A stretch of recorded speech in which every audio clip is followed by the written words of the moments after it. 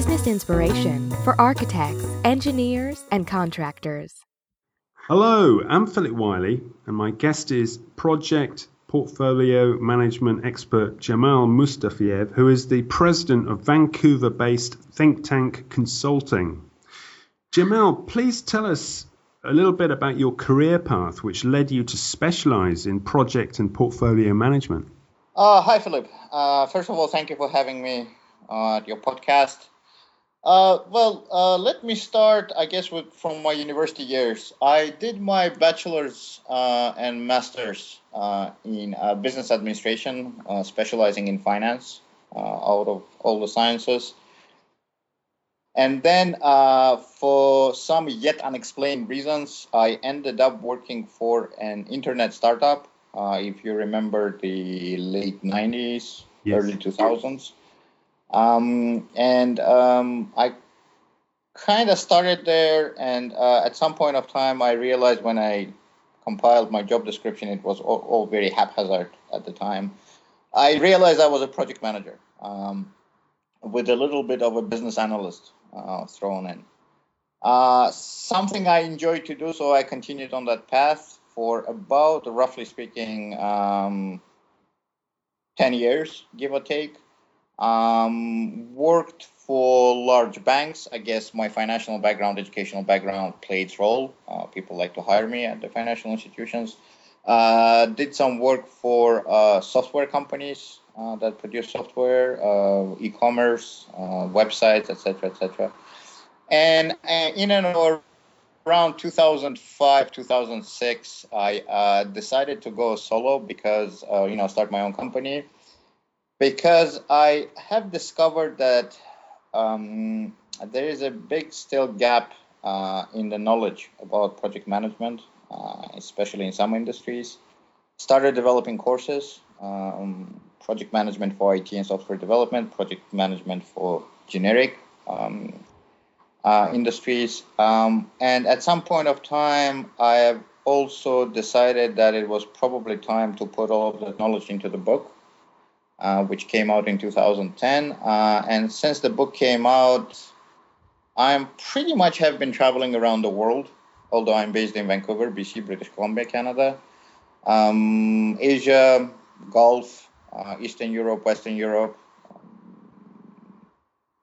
obviously North America. So that's how the entire thing started. That's great.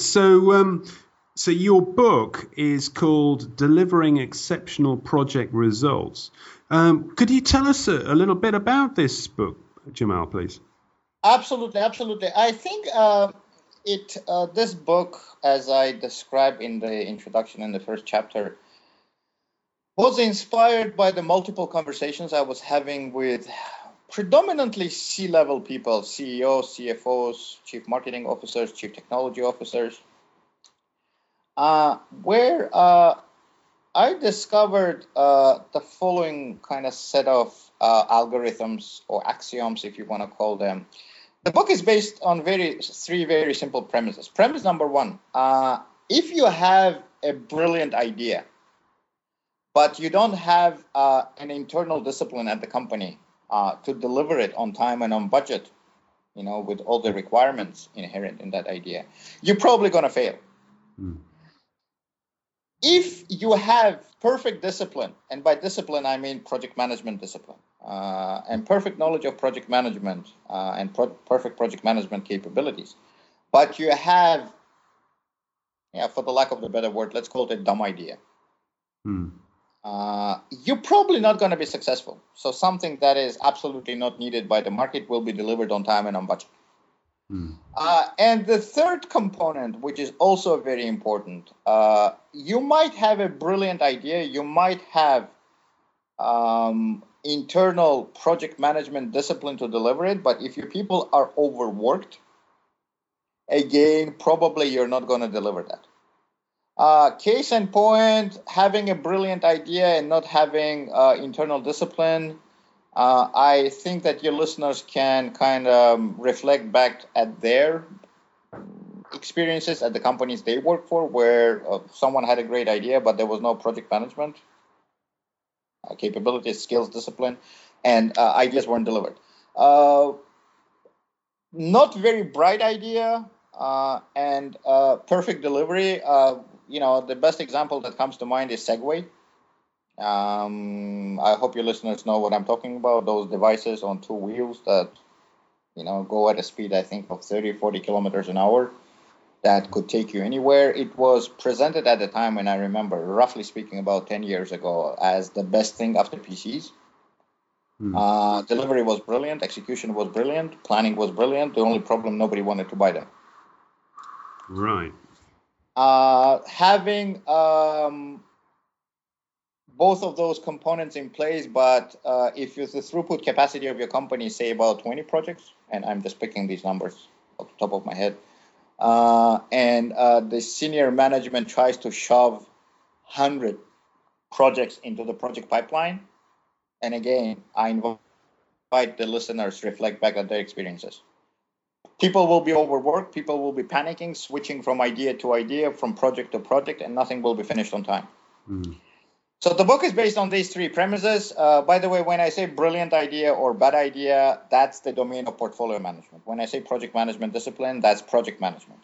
Resource management also falls into the lap of portfolio management. So my book, and as far as I don't want to be mistaken about this, but I conducted a fairly deep research. As of right now, even still, my book is the only book that looks at both project and portfolio management on the same platform.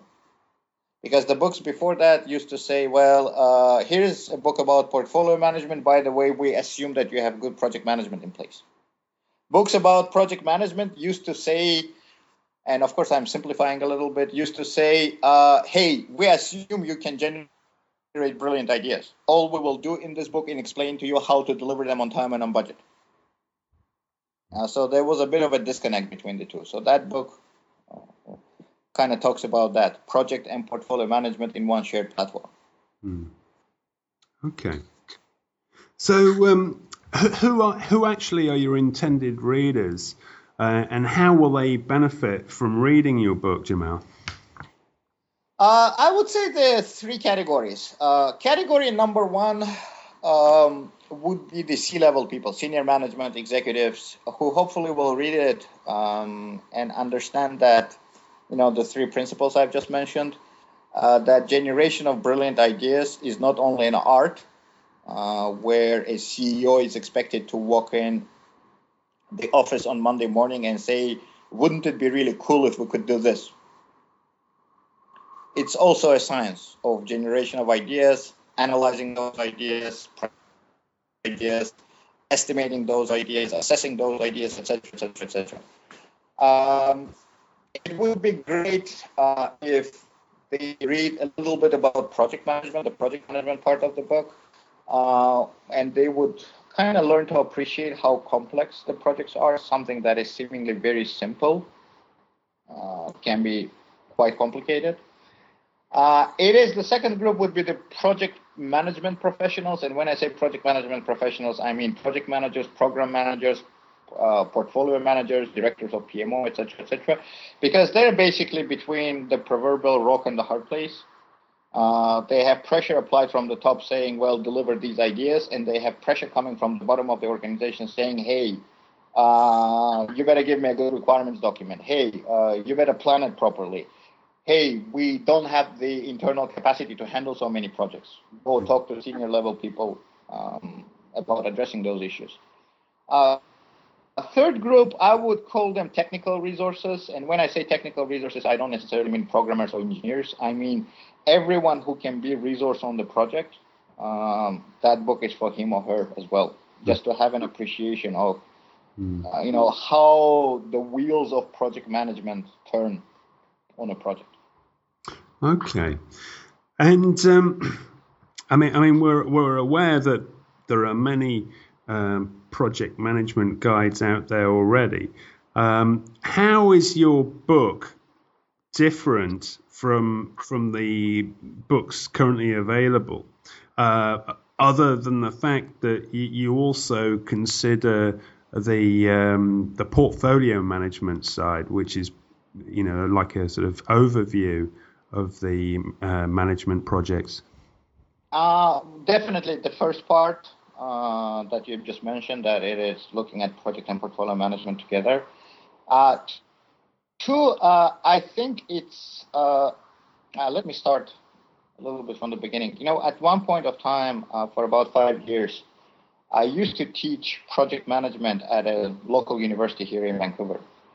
And because the syllabus for the course was kind of given to me by the university, by the Department of Business Administration, I had no choice as to what to include and what to exclude from the curriculum of the course. And there were cases sometimes when I would teach a session for 3 hours, and then at the end of that session, I would tell my students who were, by the way, ages 25 to 50. So they were all professionals kind of coming in the evening to polish their project management skills. I would tell them something along those lines. Whatever I just taught in this lecture, you will have to know it for the final exam, but unfortunately, it is very unlikely that you will ever use it in real life. The book that I have written contains only the stuff that is practical, that is usable in day-to-day life, project management, and it's free of the theory that sounds great on paper, but unfortunately very difficult to implement in real-life situations.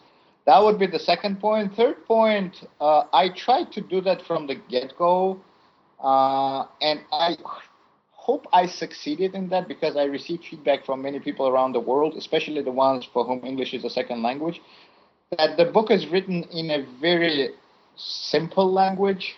And what I mean by that is that it is easy to read. Despite the fact that, I'm a big fan of project management, I know it's not the most exciting topic out there. It is written in a language that is easy to understand. It has a lot of real-life examples. Each chapter starts with a bit tongue-in-cheek, so to speak, fun historical example, where I look at some historical events and I try to analyze them from the point of view of project management or portfolio management. So that would be point number 3. Okay. So how actually can visitors to the aecbusiness.com website obtain a copy of your new book, Jamal? Several ways. The most obvious would be to go to Amazon.com. Okay. Depending on where they are in the world, they might go to Amazon.ca if they're in Canada, Amazon.uk if they're in United Kingdom, etc. Another way of obtaining the book would be to go to J. Ross Publishing website. That's jrosspub.com, where they can also obtain the book. As far as I know, it is available on a whole bunch of local websites. I have seen them in Norway, in India, Pakistan, etc., etc. But Amazon would be the first choice. Okay, and what is the address of your website, Jamal? The address of my website is Think Tank Consulting altogether.ca. I'm also quite active on LinkedIn, so probably if your listeners are looking to connect with me, they should probably look me up on LinkedIn, and I would be more than happy to add them as my connections there. Okay, well, that's really great. Thanks very much, Jamal. My name is Philip Wiley, interviewing on behalf of AEC Business.